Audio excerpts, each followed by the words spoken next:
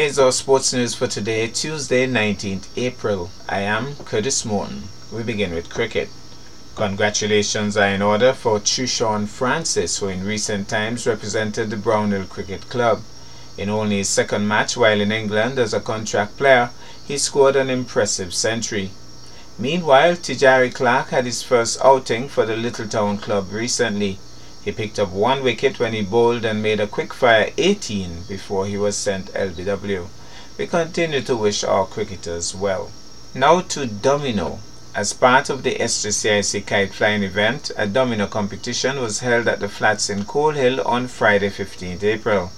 The top placers were first Aaron Zulu Howell and Joe Claxton, second Club EXO, and third Team Davis. Meanwhile, the Honorable Alexis Jeffers hosted a domino tournament as part of a fun day held at the VOGN grounds on Sunday 17th April. The winners were first place Davis and Company, $1,500, second place Art Form, $800, third place Allen Company, $500, and fourth place Daryl and Kangal, $300. A tape ball cricket competition was also held at the same venue. Now to athletics. There were creditable performances from the St. Kitts Nevis team that represented the Federation at the recently concluded Carifta Games held in Jamaica. However, special congratulations go to Jermaho Huggins, who copped a bronze medal in the under-17 110 meters hurdles. And in our feature story, we go to kite flying. The COVID-19 numbers seemingly under control, the St. John's Community Improvement Club SJCIC held the usual kite flying competition at the flats in Coal Hill on Friday 15th April, Good Friday. The fans were obviously hungry for the event as there was a massive turnout of individuals and families. Some came with kites and others were just intrigued spectators. There were 26 registered kites, but the one that attracted the most attention was one designed as a woman's undergarment, depicted as size XL. Not only did it create a stir, but it flew as well, and its designer Arthur Farrell won the cash prize for most creative kite. 4 really huge kites also created quite a stir.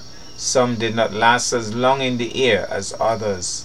The overall top placements were Best Flying Kite, first Arthur Farrell, second Andre Atherton, third Janiah Powell.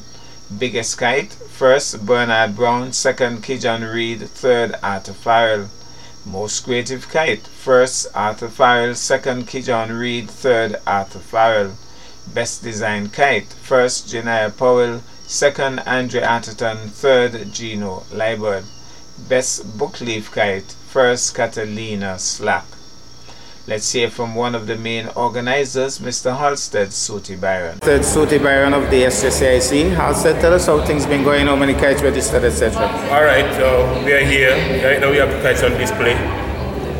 And the judging is going to take place in about 10 minutes or so.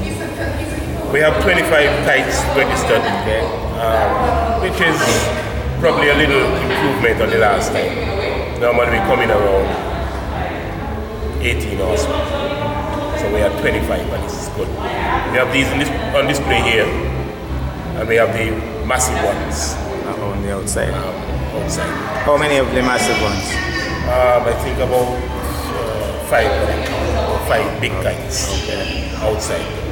But of course, all kites have to fly in order to be a kite. To be a kite and to win anything. Right, but it's going good so far. Participation has been good this year, and then as usual the competition is going to be very stiff, but we have some very good guys, kite makers, loop makers, kite flyers, and so the competition is going to be on outside. What about creativity? With COVID and all that, I was wondering if we see a couple of mass kites. Any innovations this year? We haven't seen, we have a couple of them. We have a panty or bloomer.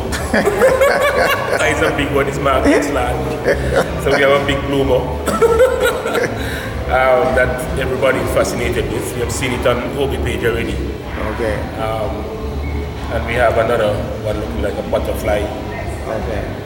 And I see the book leaf is back. Yeah, book leaf, only one. But in terms of creativity, we haven't seen a lot of that. Just the regular kites.